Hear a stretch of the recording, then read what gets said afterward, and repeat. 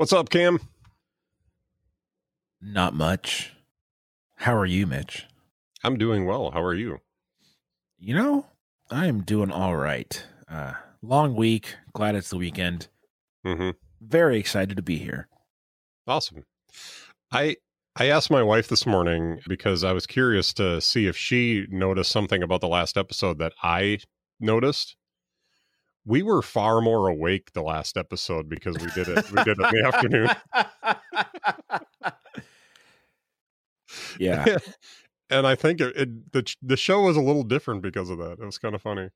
Yeah, well, we usually record not early in the morning, but, you know. Early for some people. Well, yeah. Guilty is charged. And last episode we recorded on a different day at a later point, and yes, we were both a little more snappy. So. Well, we had both. I'm guessing you go to church in the morning, so I think we both. We actually no. We have church in the evening. We have a 5:00 service.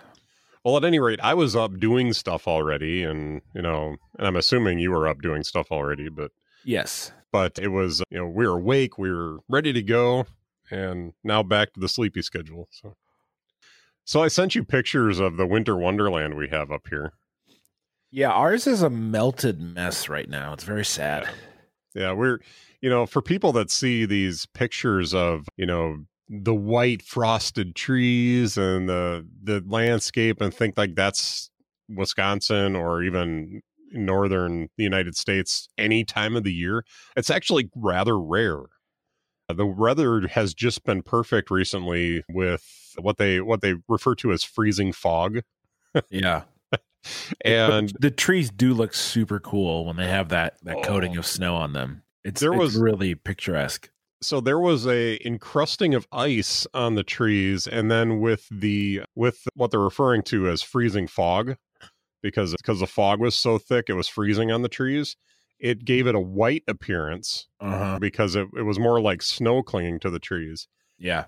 And it just was gorgeous. We had that down here too. It's super. I was just driving and I was like, eyes on the road, like focus. I kept like, ooh, yeah. It's so pretty. Well, we've got Cascade Mountain just outside of town where they do skiing and stuff like that. Yeah. And the hill outside of the ski runs is all wooded. So I drove past there and it was just gorgeous. Mm-hmm. That's a cool feature to have near here anyway, but because in the fall it's, I bet it's beautiful. Yeah. It's gorgeous. Yeah. So, and then we live not far from the Baraboo Bluffs here as well, which is just beautiful to drive through. My wife and I went down to Black Earth, Wisconsin, to a really popular shoe store down there because I needed to get some shoes. And it was about a 50-minute drive, but it was like the roller coaster roads that they're sweeping in and out of the hills and up and down. Oh, just a beautiful drive. I wish we would have just driven it for pleasure, but we had a destination in mind, but it was just gorgeous.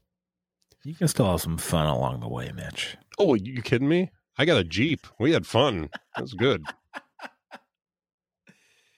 That's the kind of road that Jeep's built to drive on. So, but anyway, this is our first show of the new year. And how do you feel about New Year's resolutions? In general, not a fan. But that's only because I forget that I make them like by January 3rd. And I'm like, well, crap. Yeah. Got to wait a whole nother 362 days to try again. Yeah. And quite honestly, I think that, normally, if it's not something that you normally do, it's really just setting yourself up for failure. It's like, how am I going to fail this year? That's kind of how I feel about it. Let me count the ways. Yep.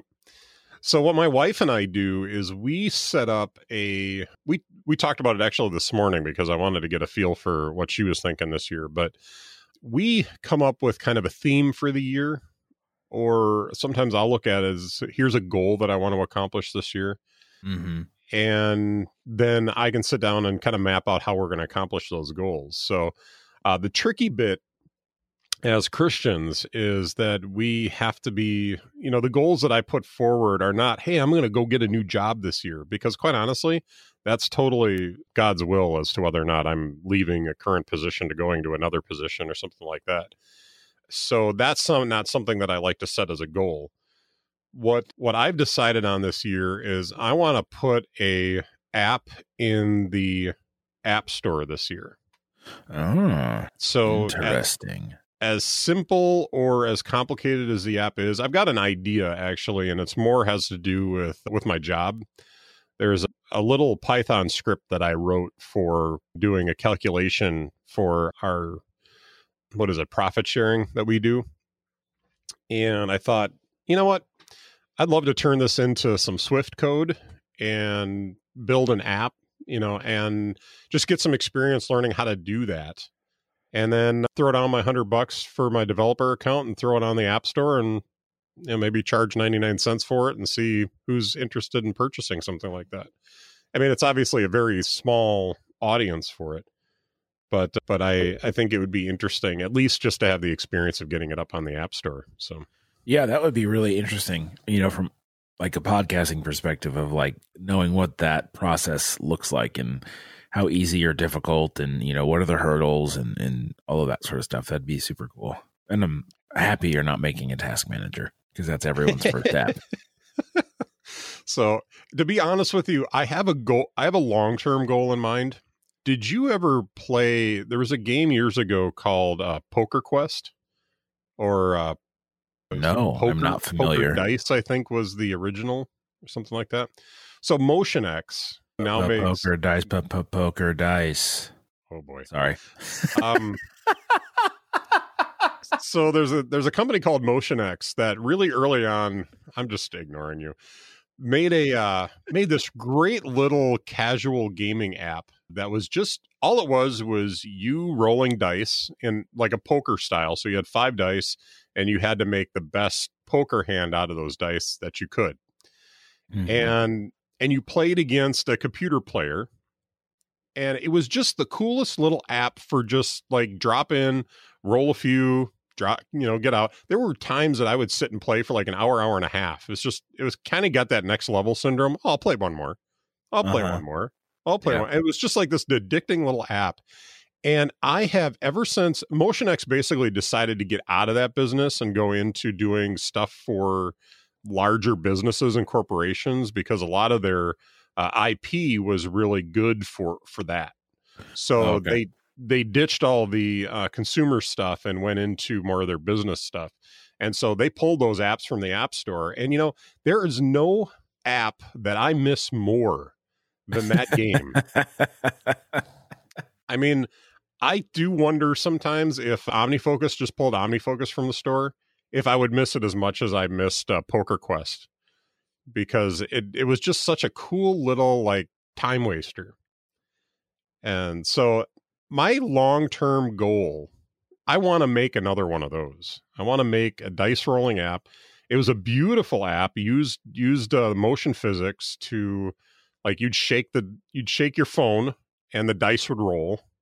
And you were watching the animation of the dice roll. You unlocked new dice sets and stuff like that. So you could use the dice set that you liked the best out of the ones that you had. So there was like some customization options there. There were different boards that you would unlock as you go, because obviously you were throwing the dice down on a board. So the decoration of that board would change as you moved up in levels.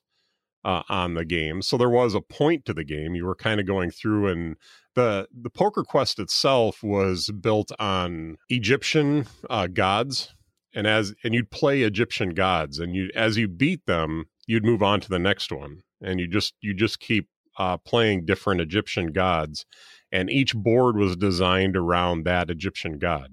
So interesting. And then at the end, you got to cross the sea on dry land, right? Free lap.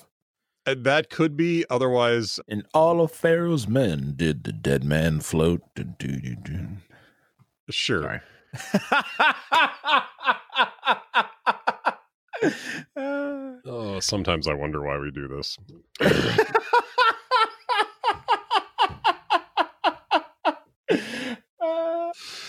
Oh boy, we're off to a great start today. Are we awake today? Seems like it. I'm very awake. I just sang on a podcast. Yep, you did. So I've got no follow-up in the show doc today. So you have anything that you wanted to follow up on from past episodes? Not that I can think of.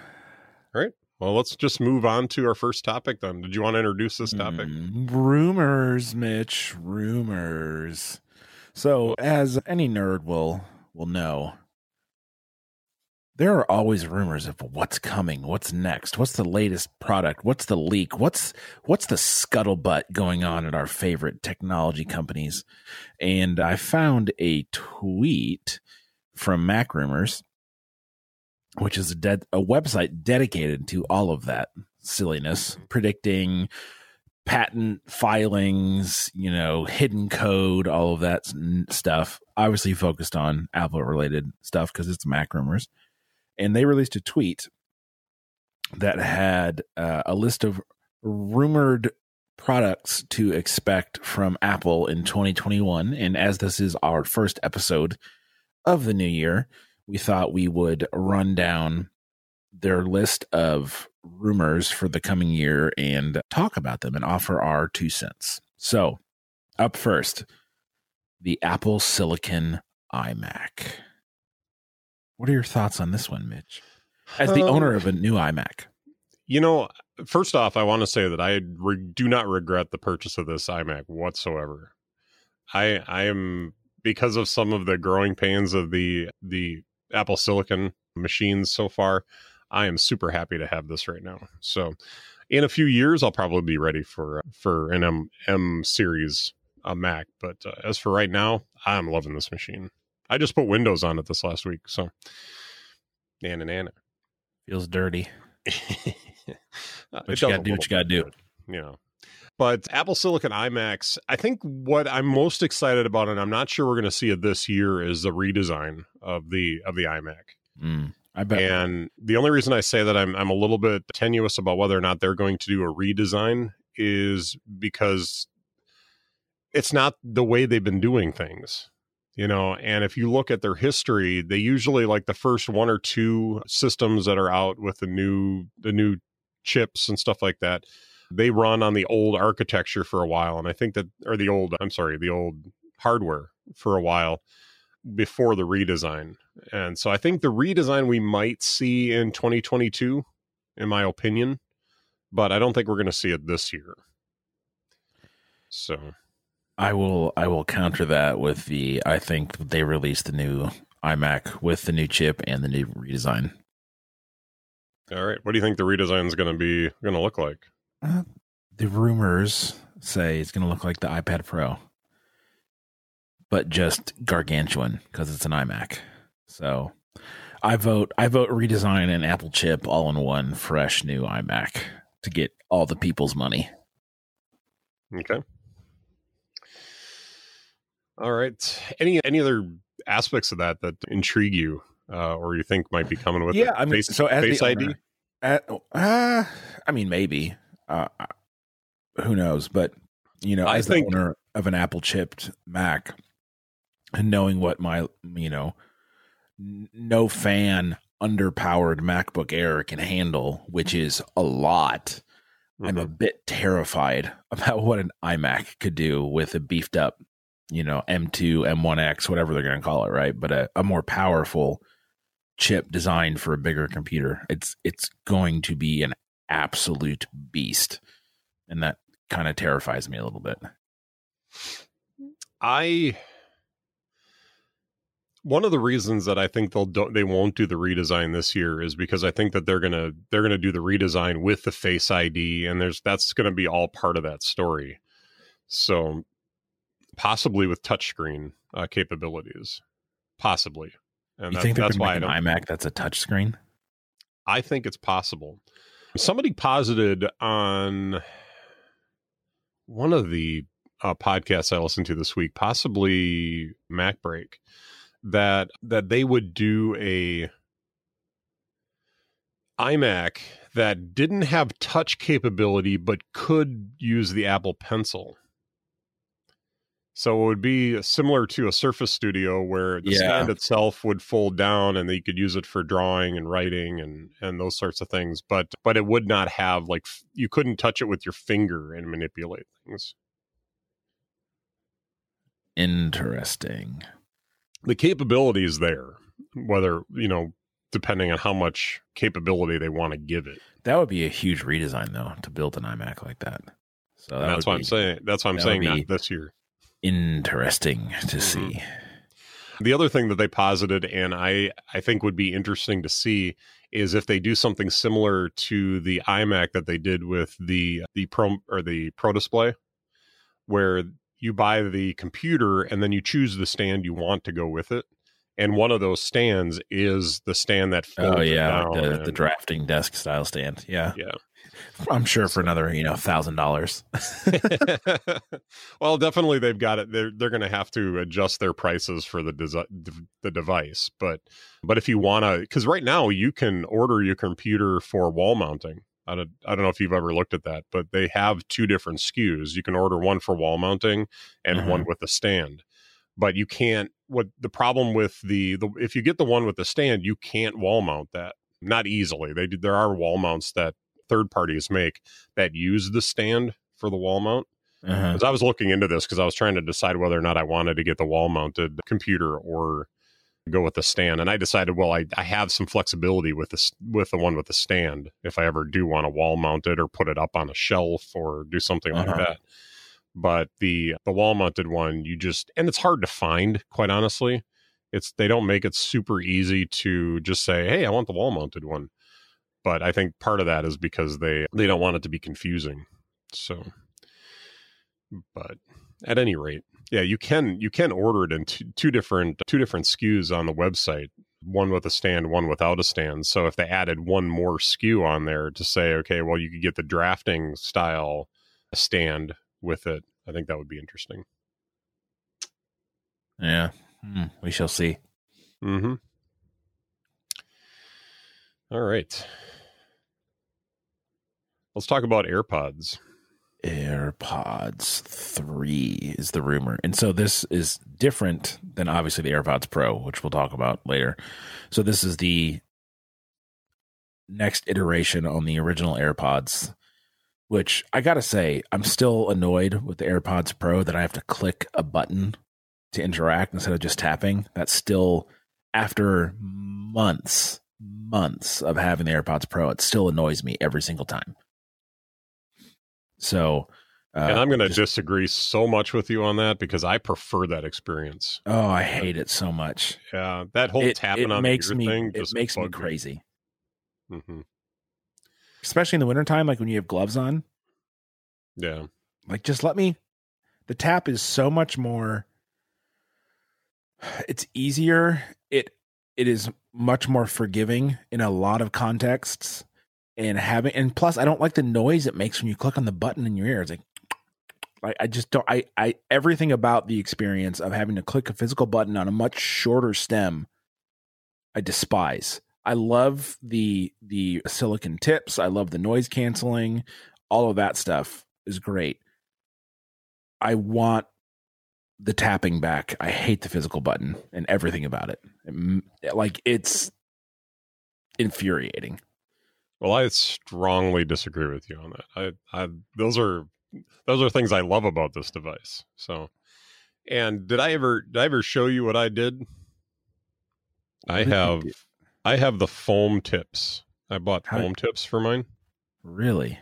So these are like the more earplug design where you can squeeze them in and then seat them in your ear, and they really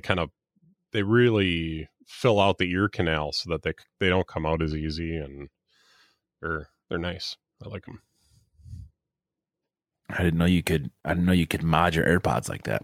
You sure but can. Anyways, the rumor is AirPods 3, so a new take on the original AirPods design. Obviously, the first AirPods didn't have a charging case or a wireless charging case. And the second version, I believe, did. So I'm interested to see what the third version of the originals looks like. Who knows? We shall see. But there is a rumored third version of the original AirPods coming. Shorter stems. Yeah, maybe. We'll see. There's that possibility. I think that was part of the rumor on those. Yeah, and that would make the most sense, is to make them look more like the Pros, but obviously they don't have noise canceling and, all that stuff. So they're entry-level AirPods. The next rumor is a new iPad Pro, which is interesting because they just released new versions of the iPad Pro this year. Mm-hmm. I have one. It's amazing. So obviously it's going to be a chip rev, right? The A13 Bionic or, whatever they're going to call it. But I'm interested to see if it's just a new chip or if there are new features that come along. I mean, obviously we're talking a new version of iOS, right? It's going to come with that. But it'll be interesting to see what the new version can actually offer outside of just a more powerful chip or a faster chip, and they show those graphs. It's, 20 times faster than the chip from 4 years ago and, yada, yada, yada. So you're thinking just a chip upgrade? Well, I'm trying to consider, like, they're not going to redesign the hardware. Yeah. So that's out. Maybe, I mean, they're probably not going to up the base storage amount because they just did that recently. I mean, obviously, it's really hard to newer say. Cameras, right? They always update the cameras every year. So I don't. They've got True Tone. They've got HDR, whatever, this and that, and the screens and graphics and color wide PC3 wide color gamut, all that stuff. So I'm going through the list of features and I'm not seeing a bunch of places where they can change or upgrade things that they haven't done already. So I'm curious I could again be absolutely incorrect here, but to me it seems like unless they're going to do something unforeseen, it seems just like a chip bump is going to be the newest iPad Pro. Yeah, I don't, man, it's tough because they just released the iPad Air this year that just totally challenges the concept of what the iPad Pro should look like. Mm-hmm. So there's a part of me that thinks there's got to be something that they're going to do with this machine that is going to just blow the air out of the water. But otherwise, you can't argue for the two SKUs because the iPad Air is such a capable machine. Yeah. So you can't differentiate it by color. It's got to do more than just look cool. So. Yeah, that's a really good point, Mitch. That's a really good point. So we'll see if they prove me wrong. Yeah, so it'll be interesting. The next item that you have here, or I should say Mac Rumors had in their list, is iOS 15. Yeah, bold prediction there, guys. Right. way to go on the ledge there. Yeah, they're gonna take a year off of iterating iOS. Yeah, that's actually iOS 14.5. It's a Snow Leopard release. Oh my goodness. Yeah. So what do you think? I mean, yeah, it's happening. We all know this. Mm-hmm. Like this, as sure as the sun will set today. And okay, so let me refine my question. What do you think they're going to do? I honestly have no idea. I have no idea what they're going to do in 15. So I definitely think there's some refinements that need to be done to widgets. I'd love to see more on the iPad because they didn't talk about an iPad OS as a separate thing here. So I'm going to assume that iOS 15 is bundling in iPad. If iOS 15 does not get our widgets out of jail on the iPad, I'm going to riot. I need to be able to put them where I want them on my iPad, and I want the app library on the iPad, Mitch. I have not been mad about this in like 10 episodes, and I get to be mad about it again now because we're talking about it. This is so dumb. I want the app library, and I want my widgets where I want my widgets on my iPad. Don't put them in jail on the left-hand side. That's so stupid. So I am 100% with you on the app library. I'm 75% with you on the widgets. Bro, I'm at like 1,000%. So your 75 needs to get a little more excited. Okay, I'm passionately upset about this. This is so stupid. Yeah, and I get the rotating your device thing, but we already have a solution for this. Change the sizes of the widgets on the iPad so that they are square. Like it's a solvable problem. It is. And it's a very dumb one to have. And the reasons that Apple have put out for their PR for why they didn't do it make no sense. And they're very stupid. So, well, I think that we'll likely see something like that this year. I think we'll probably see more customization for the iPhone after Widgetsmith blows up and custom icons blew up this last year. Can we talk about Widgetsmith for a minute? Sure. I don't understand how that became such a big thing. Like, David Smith makes great apps. We know this, right? Yep. They are all ugly. And I don't understand why everyone loves them so much. Like, I'm not like, I don't know the guy. Everyone that I listen to on podcasts seems to love him. So apparently, great dude. I'm not judging his character. I'm just saying he needs to hire a designer because his apps are all ugly. And I don't get why everyone loves them so much. Like, Widgetsmith is not pretty and it doesn't make pretty widgets. I don't get it.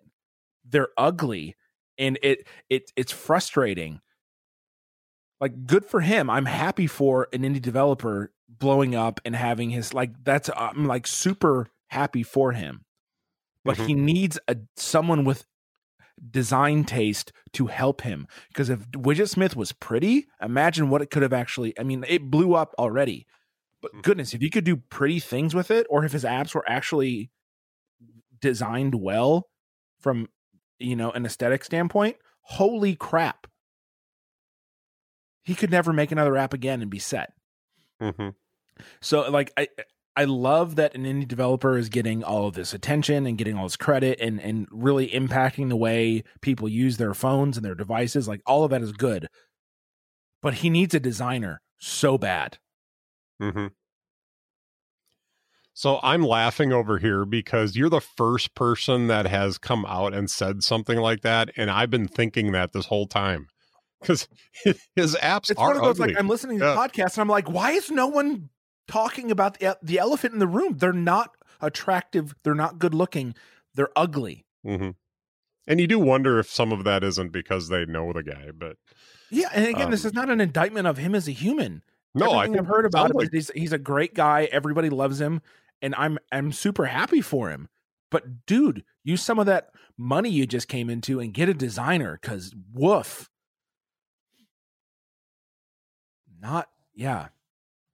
That's all I wanted to say about Widgetsmith. Sorry, I had to get on my soapbox there for a minute, Mitch. I had to turn my mic off because I was refilling my coffee, so figured I'd let you go for a minute here. But no, 100%. Like, I think the widgets that come out of that, I've worked in Widgetsmith to try and make some really cool little apps or little widgets, and I've mixed results on them. But yeah, the customizability that's offered in that app is cool. I like the concepts and I like the abilities that it has, but you're right, like, they're not attractive. So either they're super opinionated or they're just like, he needs to hire a designer. Well, and that's the thing too, is you can tell he's trying really hard to make them look good. Yeah. And it's just not working. Yeah. He's an engineer, not a designer. Yeah. But again, so he has all opinions the credit to him for his success. Yeah. He has opinions about monospace fonts probably, but beyond that. So I do think that there's a possibility we could see theming this year from Apple. What do you mean by theming? So let's say you go into settings, and there'll be a section that'll be referred to as theme. Okay. Which basically will allow you to theme and it's only going to be the Apple icons, but perhaps there'll be a way for us to kind of go in with, I mean, developers will probably have the ability to create custom icons to match those themes, but they're still going to be Apple approved themes. But you'll be able to change the look and feel of the device. Maybe they'll have like the original icons. You can go back to that ugly skeuomorphic design that they did years ago, or iOS 5 theme. Yes. Yeah. So I mean, you can go back and do some of that, and maybe they'll have some really cool new ideas of what the apps look like, or the app icons look like, and stuff like that. So you'll be able to theme your home screen to your liking. So. And maybe they'll actually make a transparent widget that doesn't have to have the name underneath it. Oh, wouldn't that be glorious? One could only hope. Although I will tell you, what was the name of the app? ClearSpace, I think. That you were messing with? Yeah, I don't know if we talked about this on the show or not. I don't think we did. I think that was, you were just showing me via text. Yeah. But there's an app called, I'll look it up here and see if I can find it. Ridiculous. So I believe it's called ClearSpace. Do you have it there? Because I'm running the beta, and the beta doesn't have a name on it. No, I do not have it on my phone. Okay. So I think it's called ClearSpace, if my memory serves. I'll do some digging as we're talking here. But what that app does is it gives you the ability to, and what it essentially does is you take a screenshot of your home screen, and then you can set a day view and a night view. And what it does is it creates a widget that is the same, that matches your background. So essentially the idea is that it makes it look transparent. It doesn't work perfectly. I mean, it does create a transparent look to it. But first off, the regular app has the name of the app underneath it, like all the other widgets do, because that's the way it works. And even though it's stupid, but they have a beta version of that app that doesn't have the name underneath it, because essentially what they've done, you can't put an app in the App Store that doesn't have a name. But the beta version of the app doesn't have a name listed. So I think that's how they're hacking around that. So the name is just blank. So on the home screen, you just see nothing for the name. So that is nice. But it is really cool how he kind of hacked around that whole idea and that capability. So, and I don't know if I'm ever going to find this, but I'll dig it up as we go here, and we'll follow up a little bit later on that. But yeah, so theming, I think, is going to be a really cool concept if they can pull it off in a way that's satisfying. I think that's going to be the key.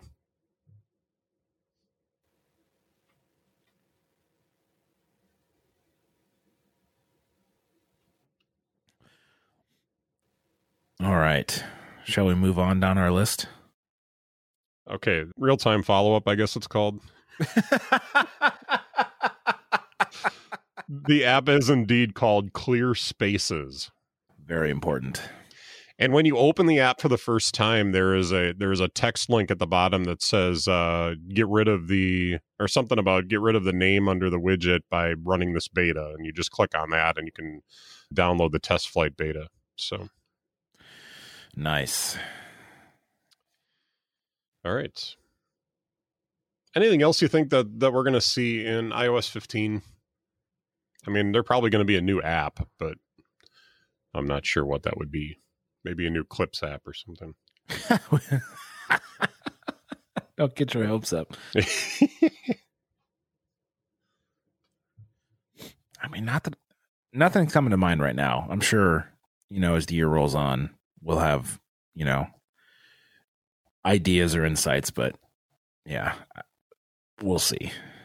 Right now, just the theming and widget updates and stuff like that. I really hope to see more dynamic widgets. I don't know if we ever will, but that would be a really cool thing to see, where the widgets themselves can update more frequently. And maybe that's going to take some hardware updates to be able to do that. But I think that a lot of I'm got the 11 Pro Max in my hand right now, and this thing should be powerful enough to power multiple widgets on the screen if they're doing live updating and stuff. So yeah, I think it's just a matter of time that those reins will loosen. They're going to have to probably drop out some of the older phones out of the update to make that happen, because there's probably phones in the lineup that can't do it. But yeah, and I think you're absolutely right. So, all right, so this next one I want to say with a little bit of a question mark in my voice: Mac OS 12. Why the question mark? So there's a little bit of debate whether or not we're going to see Mac OS 12 or if it's going to be Mac OS 11 point whatever. Because of the history with the Mac OS 10, I mean, we had Mac OS 10 for how long? 10, Forever. 15 years? And so it was just iterating on that number. I do agree that I think that they're going to start doing a number iteration every year.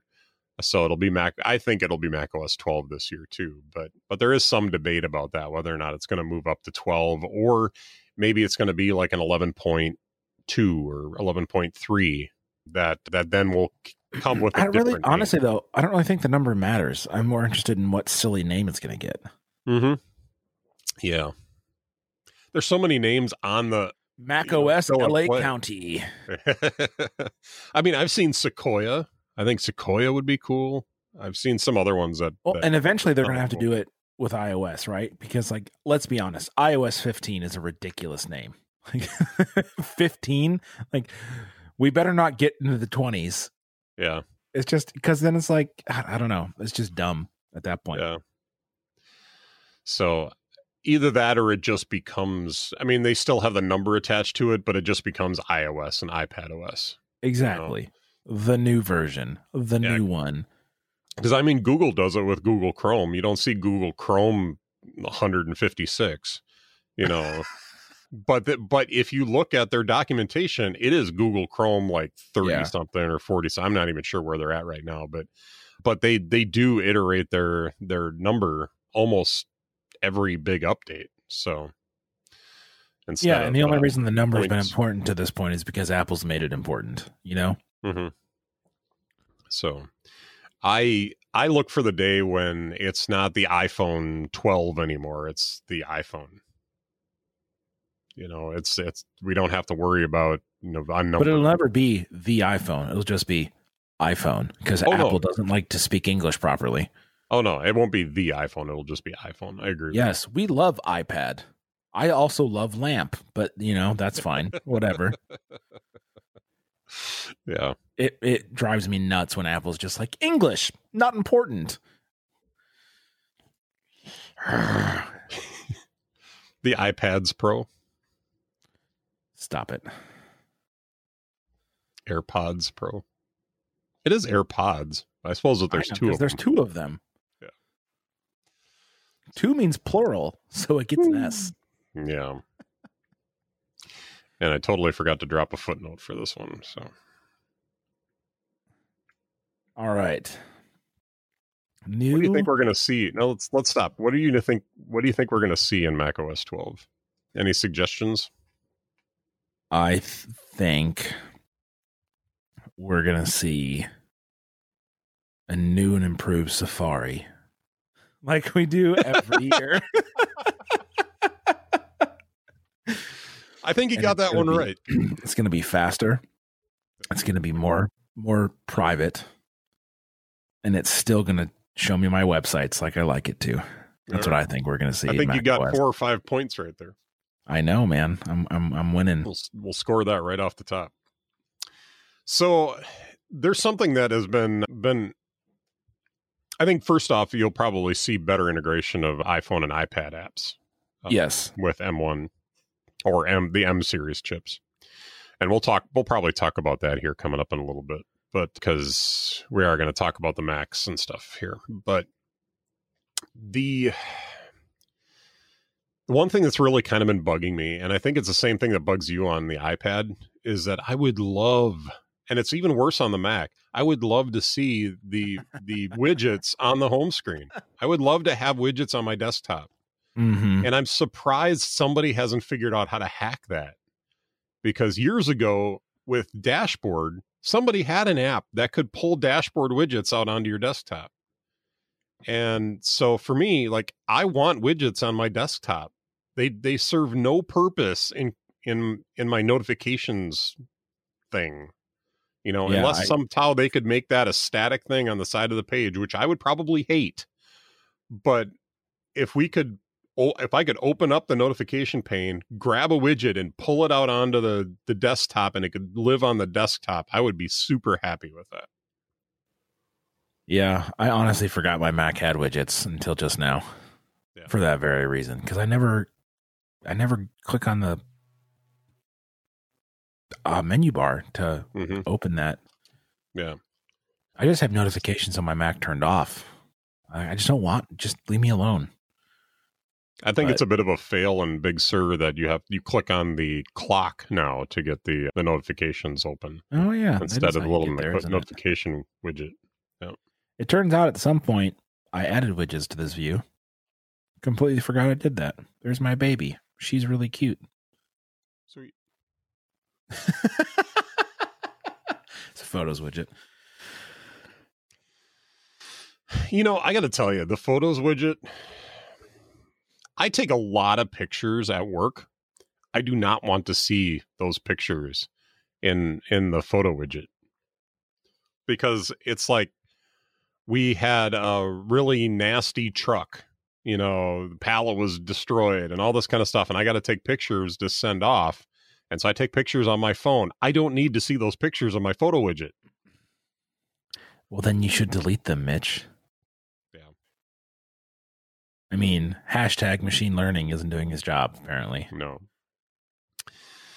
Anyway, I don't have much else beyond that when it comes to macOS. Just clean up. I think this year should be, and it's probably not going to be, but it should be a year to just get a lot of the bugs and stuff straight so that it's running nice and smoothly.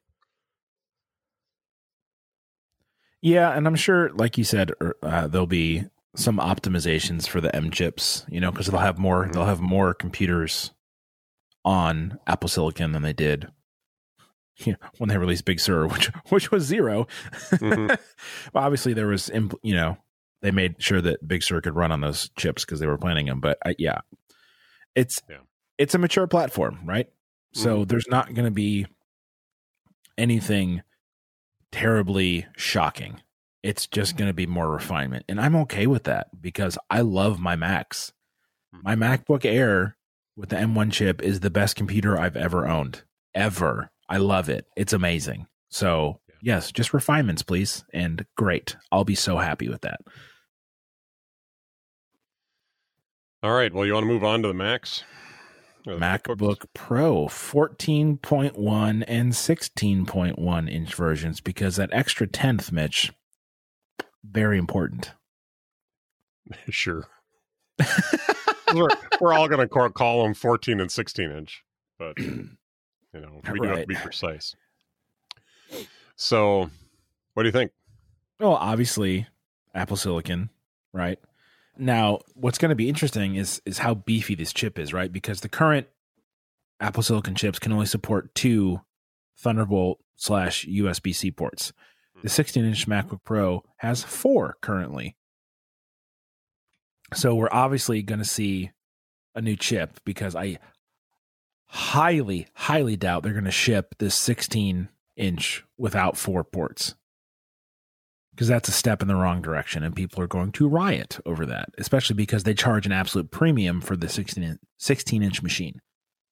So I'm interested to see battery life, power, efficiency, all of those metrics for the, you know, the 1X, the 2, you know, who cares what they name it? The chip that can power the more powerful machine. Because what the M1 can do is ridiculous, and we've talked about this in the past, so you don't need to go through all of that.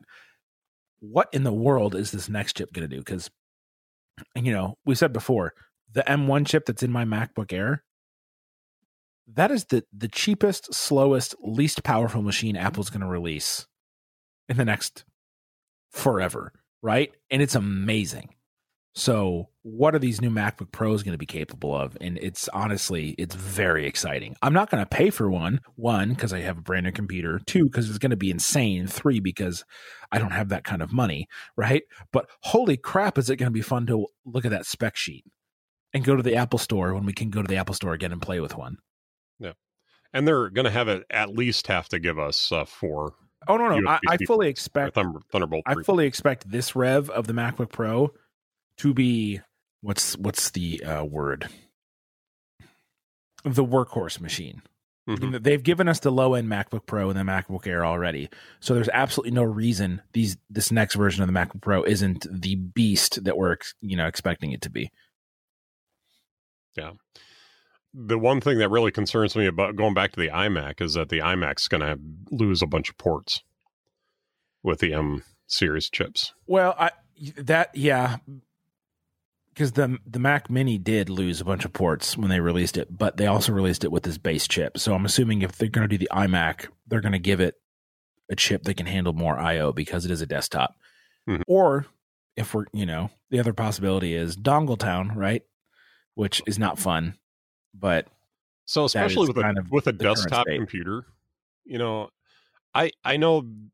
Apple looks at it and says, well, it's not moving anywhere, so you can put a hub on it. That's probably how they would sell that if they decide to take your USB-A ports away and stuff like that.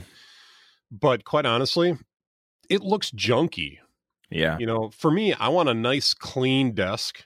If you looked at my desk right now, you might argue with that. But, but I want a nice, clean, minimal, in quotes, look on my desk. I don't want a bunch of clutter. I don't want cords going everywhere. That's why I spend so much time with cable management.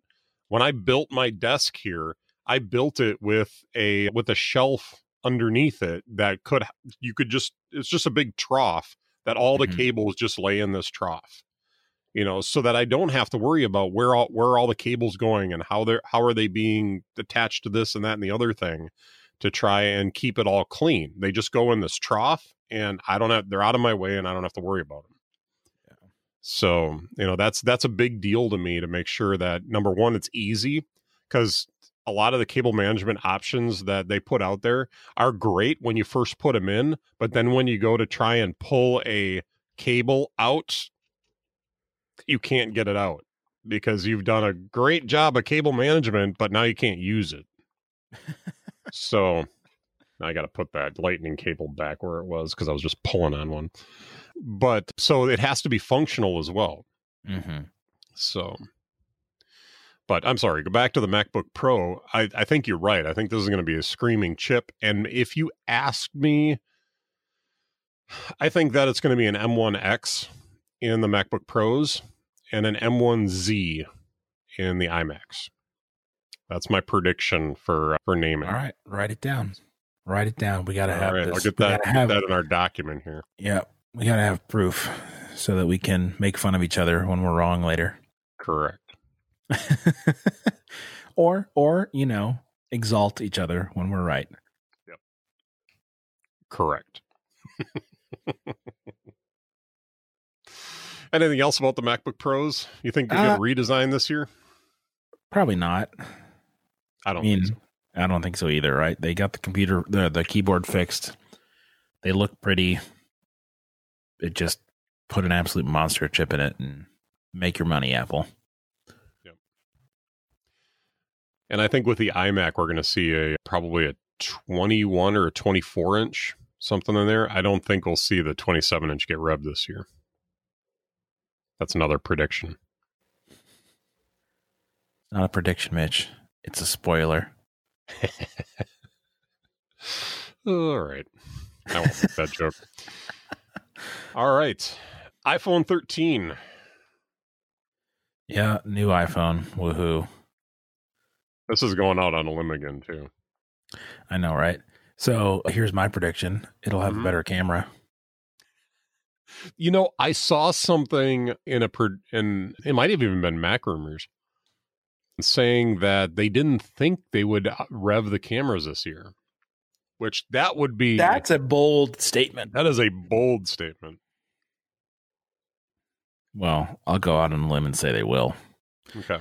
Take that, Mac Rumors. How about they'll rev the software, but not the hardware? No. Okay. Like, and I'm in line for a new iPhone because I have the 11, right? And my 2-year deal will be up or whatever. Mm-hmm. Yeah, I don't care anymore. Mm-hmm. Like, they're really good. Okay, great. I don't even know what they would have to do to get me excited about a new phone. Right. Because they're really good and they've been really good for a long time. So let's just keep making them really good and I'll be fine. Yep. I don't get the hype every year. Yeah, and when we bought the 11s, I did kind of make the comment to my wife, and I'm not holding myself to this, but if there's nothing super fancy or earth shattering about the 13, why do I update? Yeah. 5G is not going to do it for me. 5G. Yeah. 5G. Stop 5G. it. That meme is so ridiculous. 5G. Mm-hmm. Okay, I'm done, I promise. All right. No, you're not.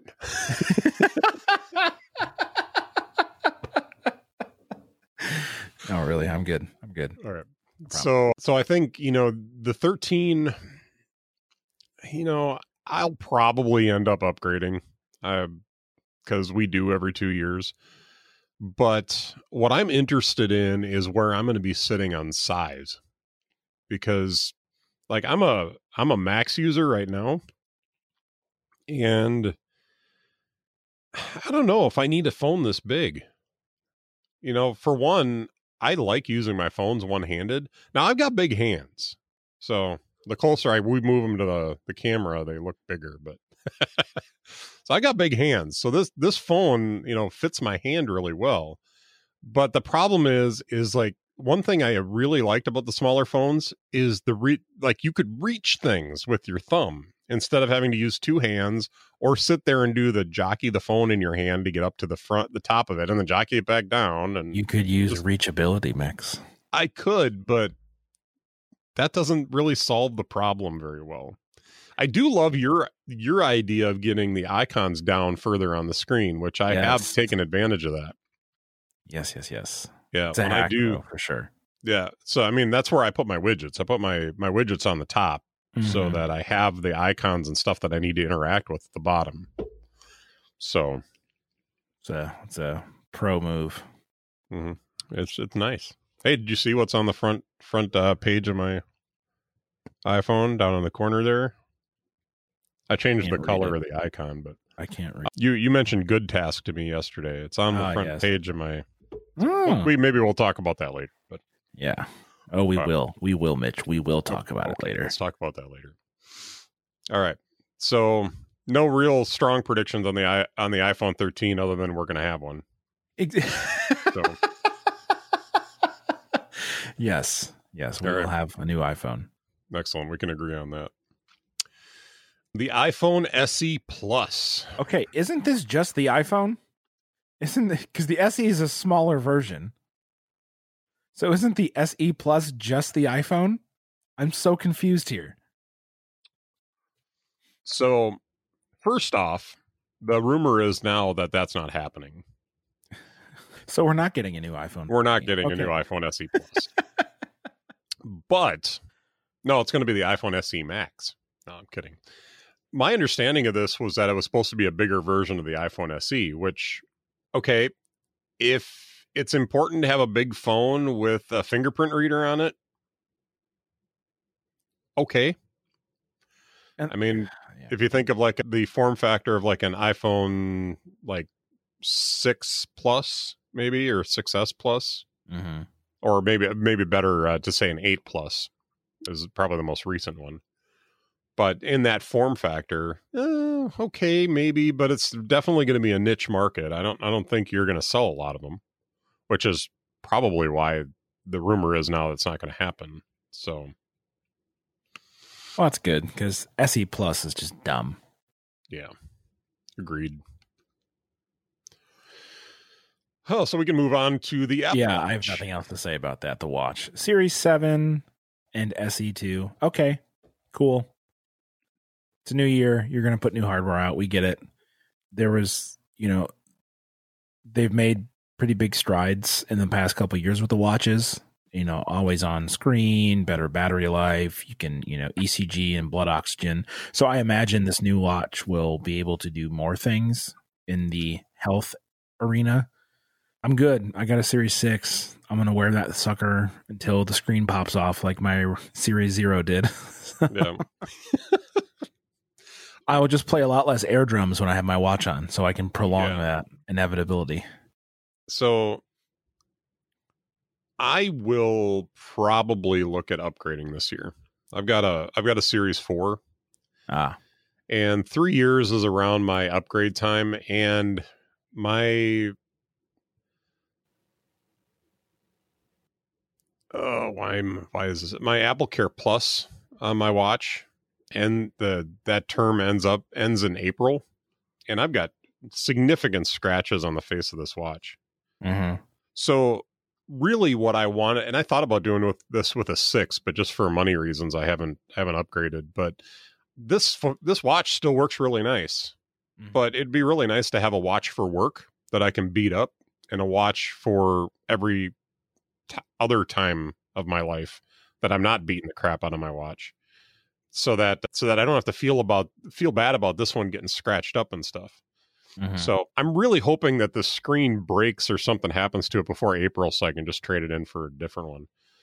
But we'll see what happens. So I really thought there's a couple of scratches on here that are so deep that I thought, shoot, I bet you if I took this in, these might actually be cracks, not scratches. But it's hard to tell, so I'm giving it the benefit of the doubt. Yeah. But I do find the possibility of a round Apple Watch interesting. Yes.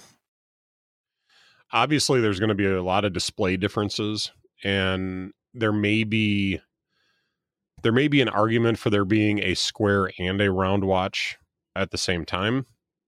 But to me, watches should be round. It's just my opinion. Yeah, and honestly, with the release of the SE, I'm kind of surprised they didn't make that one round. Yeah, obviously that puts a burden on developers because they have to, create 2 versions of their watch apps. This is true. And you change, all those corner widgets go away. Mm-hmm. So you'd only have the internal widgets, or complications. Sorry. Complications. Got it. You're doing it now. Yeah. I've affected you. But man, yeah, a round one would be, look like a normal watch instead of a Airstream trailer. Mm-hmm. I could imagine a watch that would still have something around the outside edges, but it would have to be round. It couldn't, you couldn't have like the little icon in the corner. It would have to be moved in.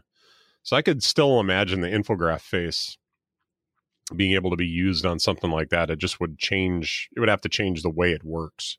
Mm-hmm. Or better yet, there would be space in between. Good grief. All right, I'm just going to bow out of that one because now I'm really shoving crap into the watch face. But you know what? You got the round dots in the middle. There's space in between them. Gosh, that would look terrible. Never mind. I should have thought before I mentioned that. All right. Good. So I think the Series 7, not discounting the fact that it is the perfect number, I think should be fun. Should be interesting. So I think it'd be a good year to upgrade this year, for me at least. Yeah, we'll see. And like, I didn't mean to be so flippant earlier, but like, I mean, the watch does really cool stuff, and I expect it to do cooler stuff. But like I said, I have a 6. I'm good, man. I'm gonna wear this thing till it breaks. Mm-hmm. So talk about this next one, AirTags. Yeah, right. I don't know, man. Nobody's going anywhere right now. You think that's why they didn't release it in 2020? That's the rumor, but that's what funny. people have posited, is that nobody's really going out and doing that much right now. So the market's really not there for it. Oh, I hadn't even considered that. That's so funny. Oh my goodness. This is where you and I listening to different podcasts helps, because that's all I've heard about this. Oh yeah, no, I hadn't even heard that, and it makes a bunch of sense. That's really funny. Mm-hmm. Yeah, no one's going anywhere. That's so good. Yeah. Yeah, I'll believe it when I see it. And I really, honestly, same here. This is a product I don't care about at all.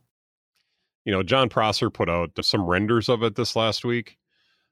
I don't buy it. The renders had way too much writing on the backside of it to be an Apple product, unless it's, you know, and they talked about this a little bit, I think, on MacBreak Weekly this last week.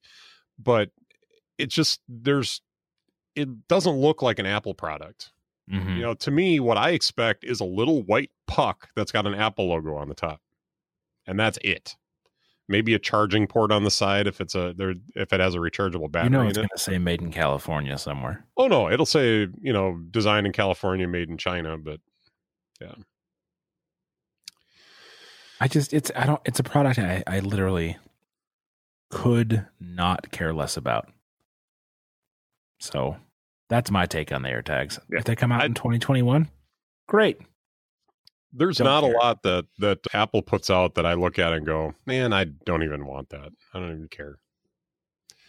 I mean, there's things that I want that Apple has that I'm just never going to buy because they're way too expensive. Mac Pro being one of them, because I think that would be a really cool device to have. But no, I can't justify that expense. But AirTags, I mean, they could put them out for $50, and man, you know, somebody gives me a $50 Apple card and I got nothing else to spend it on.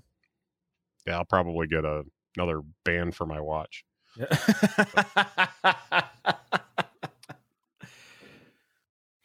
I need to get a new band for my watch because I got the white one, because it looks, the white band with the black watch face looks extra crisp.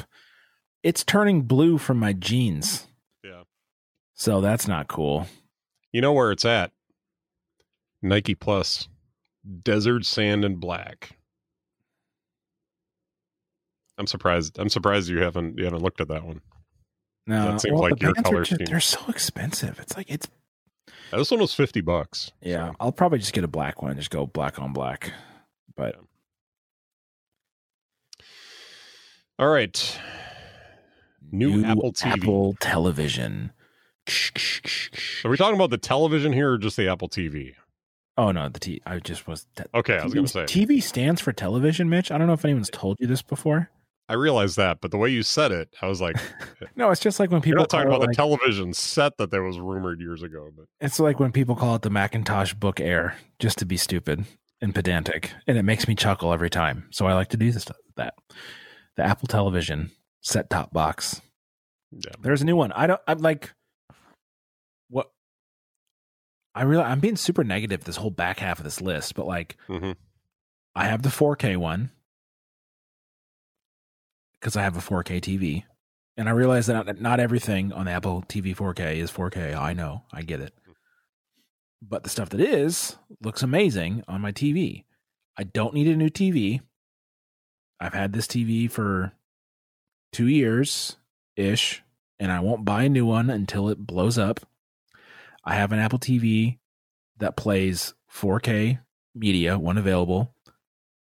What is the new one going to offer me? I don't use anywhere near the storage that's on this device because I'm not playing games on it, because I have other ways to play better video games on better machines that handle it better with better controllers. Everything is streamed. I do own about 15 movies that are, in my Apple TV library. But again, I'm using 10% of my storage capacity on this device. what does a new Apple TV set-top box offer me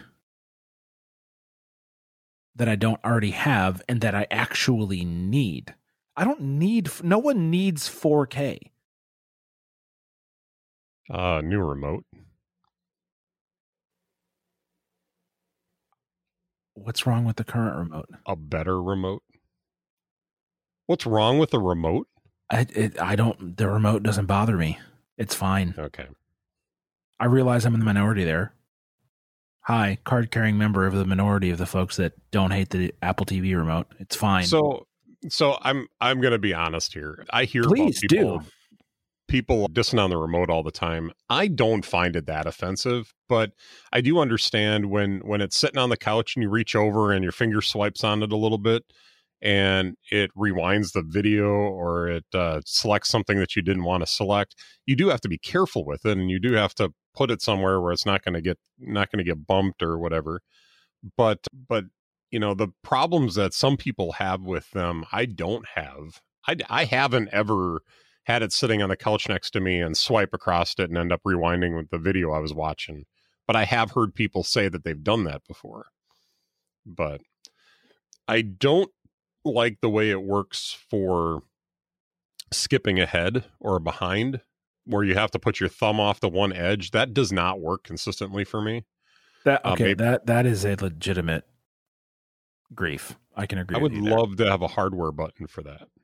And I also find that depending on what app you're using, you have greater or less success with that. Yeah. And I practically live in the Hulu app. And granted, the Hulu app could be a little bit more user-friendly for some of this stuff, but it has gotten better since the first iteration of this version of the Hulu app. But it's really easy when you're swiping around on that little pad to over swipe.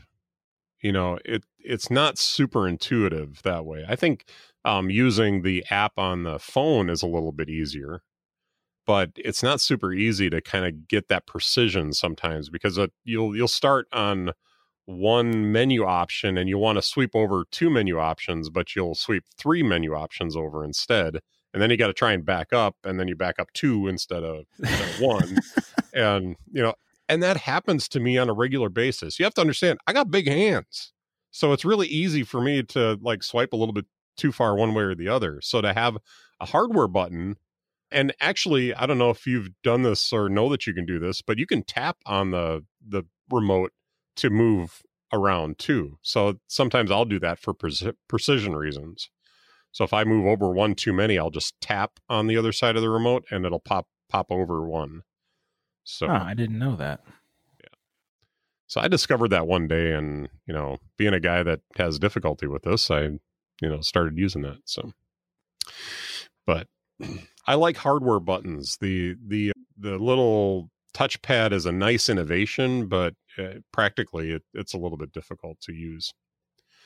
I also think that there's a room for Apple to offer their own controller, so that you're not using, I mean, maybe it's just a money grab for them, but they would have a controller, like a gaming set that you could buy for the Apple TV.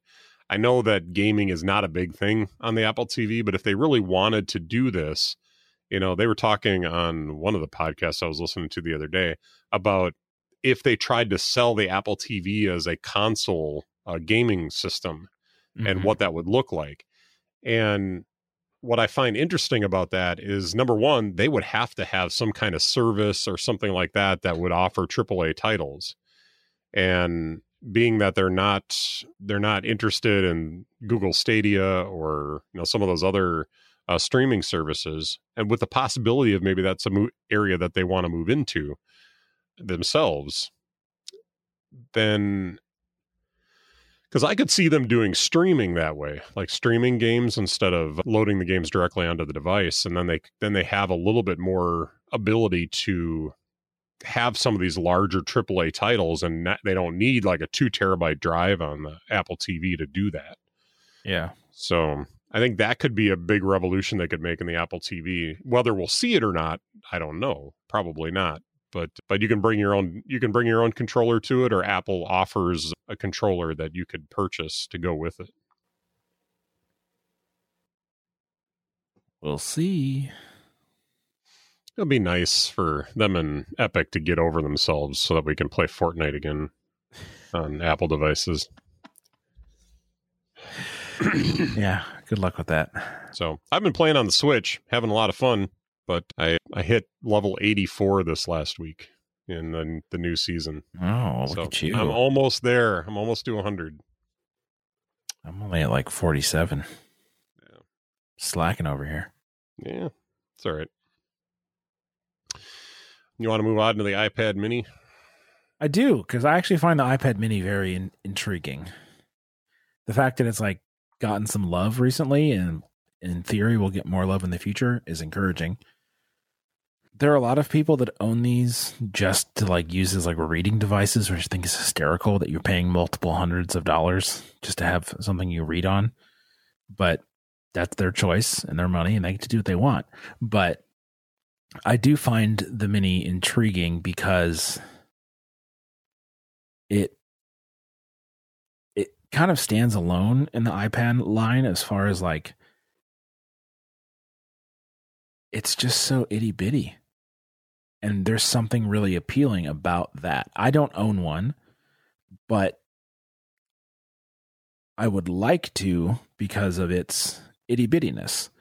And I don't have a Max phone, so it's not like they're, competing for, the same real estate. But there's just, for whatever reason, the compact nature of the mini is intriguing to me. And I can't really say why, which I realize is not great for podcasting. But there's something about the smaller form factor that is appealing to me. And if the iPad mini 6 gets Apple Pencil 2 support, that goes with the Pro, that'd be a big selling point for it. But yeah, I don't know. I wish I could say more. I'm happy that it's still around, and I'm happy that that it got revved, and it's going to, in theory, get revved again this year. So I'm interested to see if they make it, like if they add Face ID and ditch the home button, and make it a mini iPad Pro or iPad Air, or if they keep it with, the Touch ID and, the chin and the forehead and all that sort of stuff. So we'll see design wise what they choose to do, but I'm just glad it's a product and it exists, because I think it serves a role in the line. And it's nice that if you want an iPad, you can get a small one if you want. Look, I could be positive, Mitch. Who knew? You can. I'm going to be negative here. I don't think they're going to get an update this year. Ah. I think that's one of those that I think they're only going to rev that every couple of years, every 2-3 years maybe. I don't think it's a big enough seller for them to put that much work into it. So see what happens. But that's my prediction for this year. Man, such a downer, Mitch. No, it's just, it's a I'm just messing with you, dude. just a thing. So just a thing. Just a thing. All right, talk about AirPods Pro 2. AirPods Pro 2. What's to say? Honestly, what you can buy them with or without wireless charging cases. The stems can you buy them without? Yeah, mine don't. Pretty sure, because mine don't charge wirelessly. I don't think you can buy them without wireless charging. Let's ask the internet. All right. Do AirPods Pro charge wirelessly? The case that comes... Oh, I guess mine do charge wirelessly. I thought there was 2 different versions. The regular AirPods had 2 different versions. I think going forward, they're all going to have the wireless in them. But the AirPods Pro, I don't think there has ever been a version that didn't have wireless charging in the case. Well, today I learned. All right, great. So anyways, as I was saying, my AirPods Pro charge wirelessly, and it's great. And, the stems are already super short. You know what I would love the AirPods Pro to do, Mitch? not have a stupid physical button. Let me tap on them.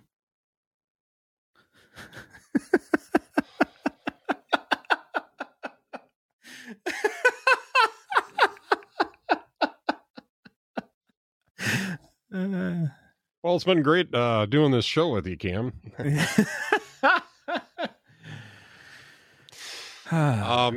No, we're just gonna have to disagree or agree to disagree on that one. That's fine. So, just like the AirPods Max, we'll just have to agree to disagree. So, who knew that it was going to be headphones that we would disagree about so much? I really like the AirPods Max. You really hate them. It's all right. This is true. I'm over it. So I think it'll be interesting to see what they do with the AirPods Max. I don't think we'll see an update this year, but I think there's a lot of stuff that they left out of this iteration that will be in future ones, because I think that they needed to get this shipped. And I think the later versions of these headphones are going to be much better than the ones that are currently available. Yeah, I mean it's a version 1, right?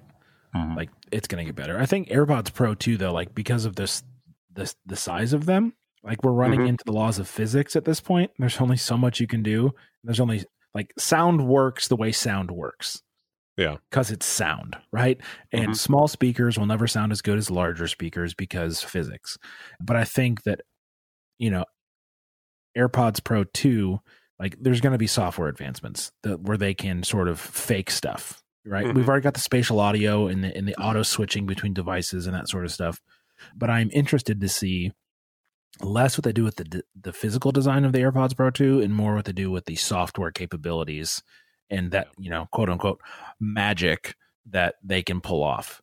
So I am interested from that perspective, because that means, like they're just pushing stuff forward and what they can do and what they can fake and, all that sort of stuff. So from that aspect or that perspective, I'm excited to see what they can do with itty bitty tiny little headphones, because, new technology is always exciting. Yeah, I think we'll see some of the differentiating features of the AirPods Max come over to the AirPods Pro, which I think the big one is the audio, the way they're processing the audio and such. Mm-hmm. So, and the name they use for that is escaping me right now. So, but I can't help you out there, because I know it's just the AirPods Max are dumb. And I don't pay attention to them, so whatever. All right, you're so annoyed with me, and I love it.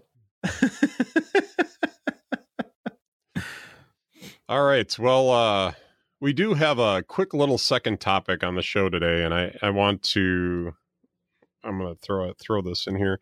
You suggested a Good Task to me. You're a pretty big OmniFocus user, or have been, right? Yeah. So I'm a huge OmniFocus user. I pretty much run my life through OmniFocus, and at some point we'll have the discussion with just like how I work my workflow in OmniFocus, my general. I think we can talk productivity on one of the episodes. I don't like making the show about it, but we can talk about it at some point, and just like my philosophy and your philosophy through how we get things done. But that's another show. But I think we mention this right now because I'd like to take a little bit more time on a future episode to talk about task managers and stuff like that. But you introduced me to Good Task. Actually, yesterday I downloaded it and have been putting stuff into it and trying to kind of see like how would my workflow work if I used Good Task instead of OmniFocus. And my initial reaction, and I'll let you kind of give me your thoughts on this too, but I'll tell you do you want to like at least cover what's different about Good Task before I give you my first impressions of it? So Good Task is an app that is built on top of Apple's reminders. So it uses, the APIs and everything to build itself on top of reminders. So anything that you put into Good Task will also show up in Apple's Reminders app on lists. But what Good Task does is it adds a bunch of capability and functionality that you do not get in Reminders. So you can make smart lists, you can add tags, you can do all sort, and then with those tags, you can filter by those, whether through a smart list or through a search. It has quick actions, which you can program yourself to allow you to, like, I hit one button and it automatically pushes a task 3 days in the future and sets the due date for 4 p.m. Or I can, hit another button and it asks me, how many days would you like to push this event? Or I can set it due today, or I can set it due tomorrow, or I can remove tags, all by clicking these one button. So it gives you the programmatic ability to build quick actions that work for you based on what you usually do. So that instead of hitting 4 buttons, you can hit one button and it does a task for you. And then with the smart lists, you can filter those. It's just like Perspectives and OmniFocus is essentially what a smart list is. And it gives you the ability to create smart lists based on a number of criteria that will pull different tasks based on whatever you want them to be. So like you can set a smart list to be today and overdue. So anything that has a due date in the past or today shows up on this list. Or you can have a smart list that's anything that's tagged with these 2 tags, but also doesn't have this 3rd tag. And we'll show you that list. So it's really, really powerful. But because it's built on Apple's Reminders app, you get native integration with Siri, which is great because I can just say, hey, and in my case, Siri is an Australian guy. So I can say, hey, mate, put this on my groceries list. And then he does. But then you also get the location ability of Reminders, which can remind you when I leave here or when I show up here, remind me to do this. And you also get the integration of messages. So when I say I need to tell Mitch about this one thing, when we're texting, it'll pop up and say, hey, remember, you're supposed to ask Mitch about this. So you get the native functionality of Apple's Reminders in a better version of the app with Good Task that gives you a whole lot of power and functionality. That's my take. All right. So I'll give you my first impressions of it. And quite honestly, I like the concept of this app. I was poking around in this yesterday. So the part of the way that I use OmniFocus is I have templates set up, which one of the cool things I like about a Good Task is that you can build templates and just click one button and they just load right in for that day with all the times that you like, all the due times that you want, like you pre-program into those. It's just boom. It's like that. It's there. Instead of what I normally end up doing is going into OmniFocus and copy and pasting from one of my inactive lists into an active list that I have, because I kind of have I have home templates and I have work templates so that I have like an inactive space and an active space for the different things that I have in there, so that I don't have to retype all of these all the time. But OmniFocus does not allow me to put due times in for them, so that all I got to do is pick it up and put it down and the due times are all active for that day, which is what Good Task does. So I struggle a little bit with switching away from OmniFocus for some other reasons, but that is a cool thing that Good Task does. And if OmniFocus did that way, game changer, because that would solve so many of my issues. Because I went through and I put in a template for, like, when we do truck unloads at work, there's probably 12 different things that I need to do to get ready for the truck and then finish the truck. And I have all these things listed in OmniFocus in a particular template that I've built. So what I did is I took that and I transferred it over into Good Task, and I was able to put due times on everything. So like at 9:00, I know that I got to make sure that the truck is scanned into the system. At 6:45, I have to make sure that the truck is ready to be unloaded, because the team gets there at 7 to unload the truck. And I can work backwards, but making sure that the receiving area is clear and ready to go at like 4:25, because I take my lunch at 4:30, and then at 5:00 I come back and I set up for the truck. So I have all these little time things that I do. Well, in OmniFocus, I have to set those times every time I copy and paste into that spot. Yeah. With GoodTask, I create a template, and it allows me to put in this day at this time. But the day is literally says this day. Mm-hmm. So when I go to the template and select the template to load into GoodTask, it sets all those due times for that day. And so like yesterday was Friday. I went in and I set that template up, and then I selected the template from the list of templates to add to my things to do list. Mm-hmm. And it automatically said, okay, Friday at 4:25, you have to have receiving clear. And so like it just set everything up like that, really nice. So really love that. The customizability in this app is really nice. I am getting old and my eyes aren't the way they used to be. No joke. I think this year is going to be the year of the bifocal. So it's getting bad. Like when that little text is that well-known really Chinese zodiac sign, year of the bifocal. Yeah.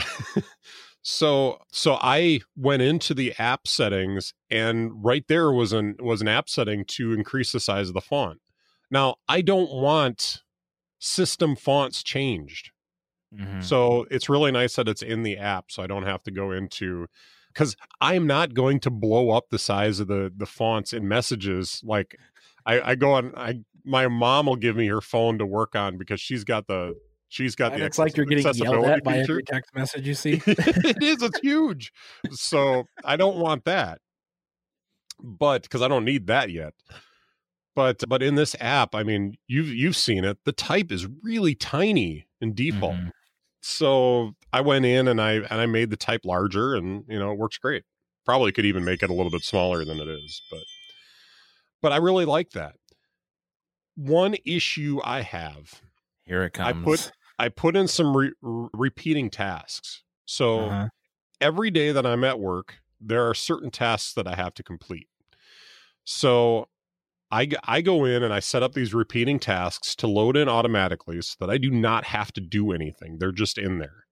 Mm-hmm. Well, I can go in to a smart list that I created called Today at Work. There's nothing in there, like there should be, because today I'm not working. But when I pull out into the list, do you notice that there's a number after that? It says I have 4 tasks, and I haven't put all my tasks in, but there's 4 tasks that I have to complete for work.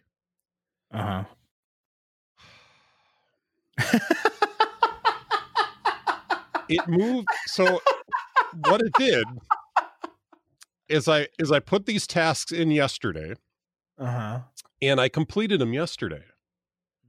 So they moved to Monday, which is what I want them to do. Yeah. But I don't want to know that there's anything that needs to be done on Monday. All I care about is today. You are an OmniFocus user, Mitch. So OmniFocus gives me the ability to defer tasks. This does not.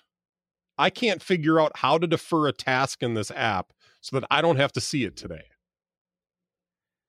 It's such a picky thing, I understand, but that drives me crazy that it says there are 4 things I need to do.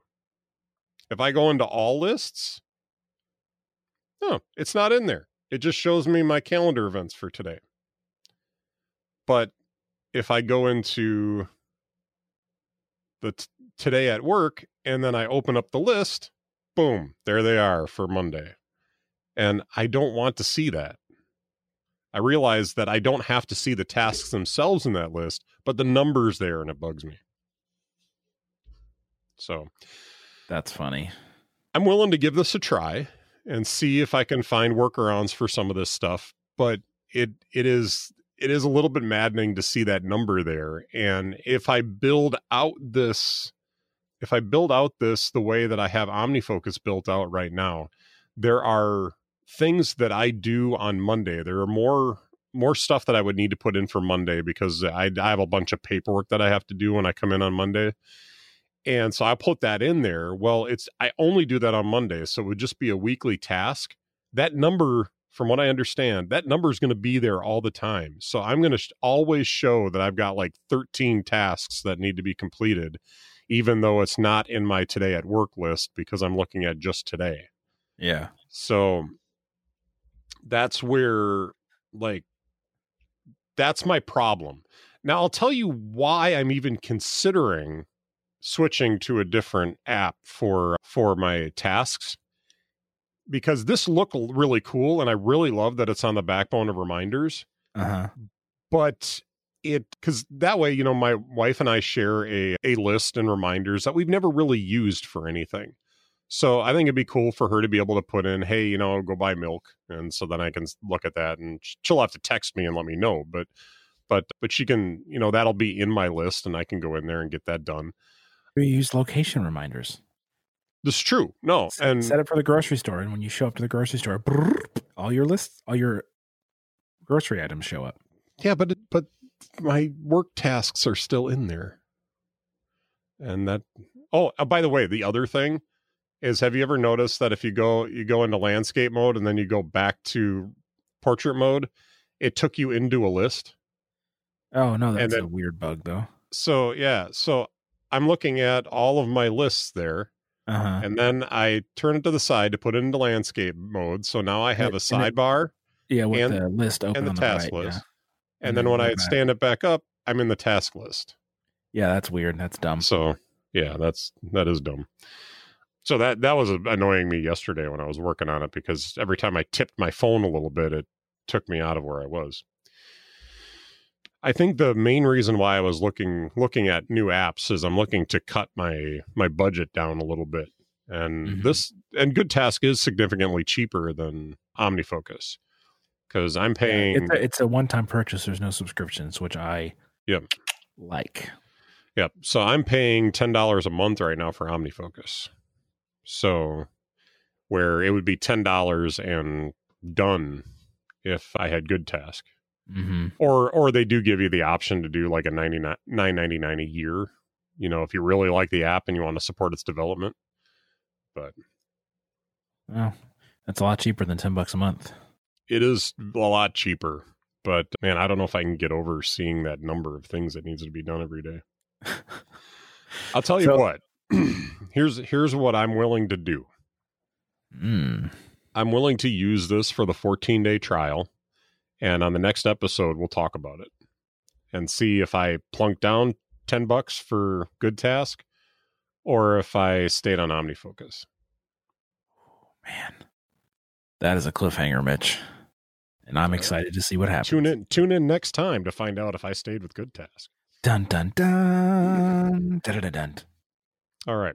Well, the show's running a little long today, but I do want to get in our things that we're delighted about. So do you have something for today? Oh, things I'm delighted about. What delights you today, Cam? What delights me today? Today, I am delighted by music. I like music, Mitch. Please elaborate. It makes me happy. I enjoys it. A nice guitar solo, some loud drums, some beautiful singing. No bands or genres in particular, just music in general. It makes me a happy Cam, and a happy Cam is a better Cam. So I've been appreciating just sitting and listening to music more recently and just enjoying the beauty of it. And, I've been listening to all sorts of music, anything from like hard rock to gospel to acoustic to pop music, like genres galore. But just the enjoyment I personally receive from music, and from playing it or just listening, just it fills a very significant part of my life, and I enjoy it very much, and I think you should too. I know that's very like wishy-washy and broad, but like that's where I'm at right now, man. Music is awesome and I love it and I'm glad it's a thing and I'm glad that there's all sorts of different kinds and that I can discover new music anytime I want, whether through Apple Music or YouTube or like there's just always something different to try and to learn about, and it makes me happy. Yeah, I'm 100% with you there. I have loved the journey that I've taken. Now, see, I put together a playlist for when we unload the trucks at work. I think I've talked about that on the podcast before. Mm-hmm. And I went back, into the 60s, the 70s, the 80s, the 90s, the 2000s, and created a playlist that spanned the generations because, I've got people that work with us that are, varied group of people as far as the musical interests that they have. Uh-huh.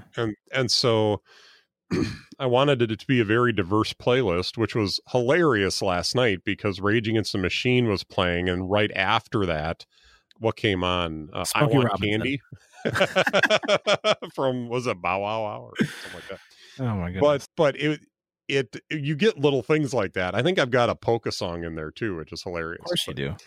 But there's like 200 some songs on this playlist. Well, it's been really interesting to go back and rediscover some of the music that I heard when I was younger.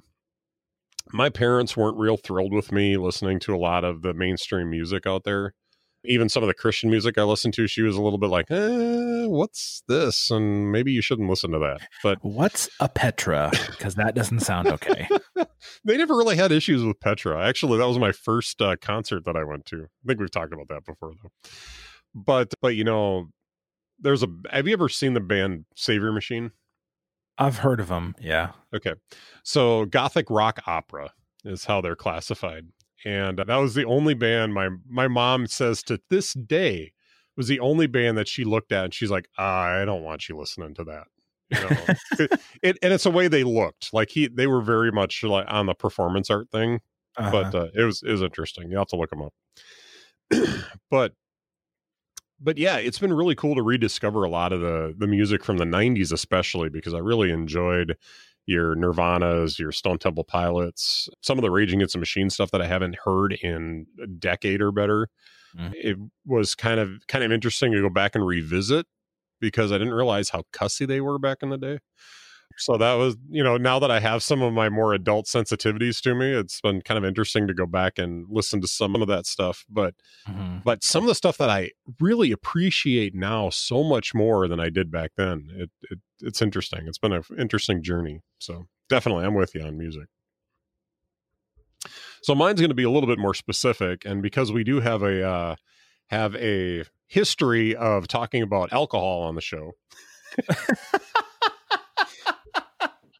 I didn't know what I was going to spend my Christmas money on this year. So there's something that I've really wanted to try alcohol wise for years. Oh boy, I know where this is going.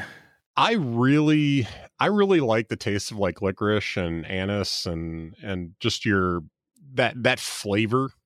I really enjoy that. I'll even get like the anise candies and stuff because it's just, I like that flavor a lot. So I've done Jägermeister before and it's okay. Like it's not great, but somebody said, somebody I was talking to said, you should really try absinthe sometime. And of course on a spiritual journey here. Okay. This does not have wormwood in it. So, okay. So this is more of an Americanized absinthe. I do I'm going to admit to wanting to try the legit like wormwood absinthe sometime. Just for hard pass. Hard pass, but you we'll you, Mitch. But this is a grain spirit, and it's infused with it's got the wheat, but it's infused with lavender, lemongrass, and angelica. So what did she do? I don't know what she did to deserve that, but it's made from a local winery that just started getting into a lot of distilling over the last few years, Wallersheim in Wisconsin here. Most of your folks know in this area know the name Wallersheim because they're huge up here. But they got into distilling and they distill what they call a dance hall absinthe blanc. So it's clear. Yeah, I got that from the Blanc, but what makes it a dance hall? I don't know. It's just what they call it. So there's a couple of things I really like about this stuff. First off, I learned the first night I had it, you don't drink it straight. This stuff, if you can imagine Jägermeister, cut the flavor in half and double the alcohol.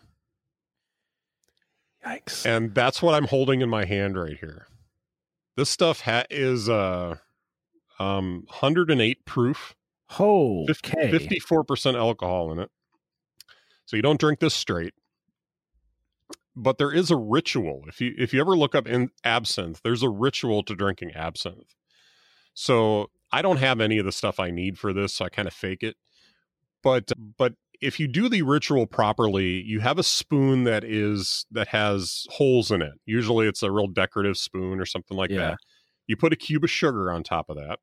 You fill the bottle. If you have an absinthe glass, there's a small little cup in the bottom of the cup that you put the absinthe in, and then the rest of the cup you're to fill up with water. So what you start by doing is you put the spoon on top of the cup once you have the absinthe in there.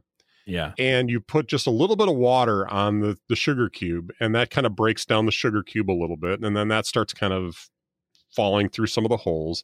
And then you slowly pour the water over the top of what's left of that sugar cube, and slowly infuse that sugar into the water. It's kind of an interesting process, but let me tell you, when you get done doing that, this stuff is amazing. Stuff tastes so good. It's just the right amount of licorice flavor, and the alcohol is cut enough that you don't get like that strong alcohol flavor anymore. I mean, have you ever done like a shot of apple cider vinegar? No.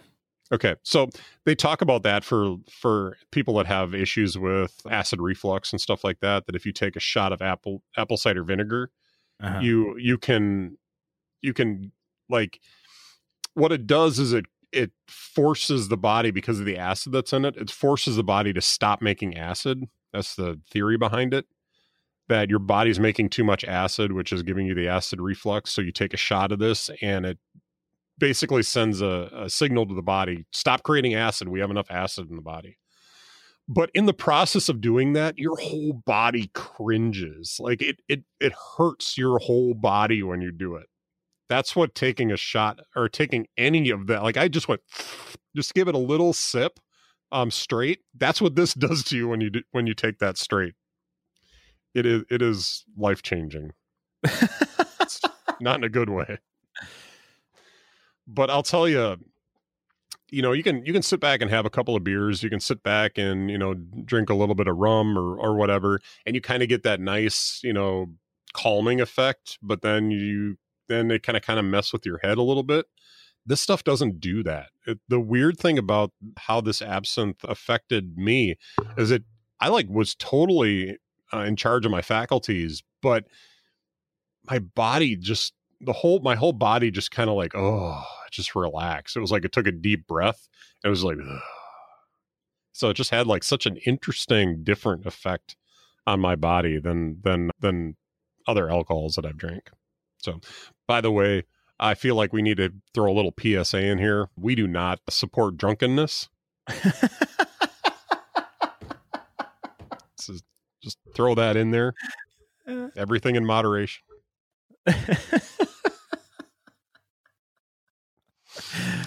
Yeah. Anyway, this is definitely, because of the cost of this bottle and the size of this bottle, this is not going to be something that I drink a lot. This is going to be a special occasion bottle. So, by the way, this is the cutest little bottle. I love it. When this is empty, this is going to get used for something else. So, I don't know if I've ever talked about it on the show, but I have a container problem. I love cool little containers. Duly noted. The Container Store messes me up. I was about to ask. So yeah. Thank you. I've been to the Container Store twice when we visited down in Nashville. And yeah, I don't have enough money or time. It's crazy. All right. Anything to add, sir? Nope. Nothing. All right. Well, let's wrap up the show for today. Now that we're an hour and 49 minutes in.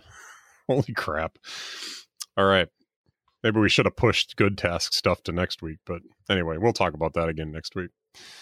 All right. If you want to hit us up on the internet, we are at innerdialogue.show.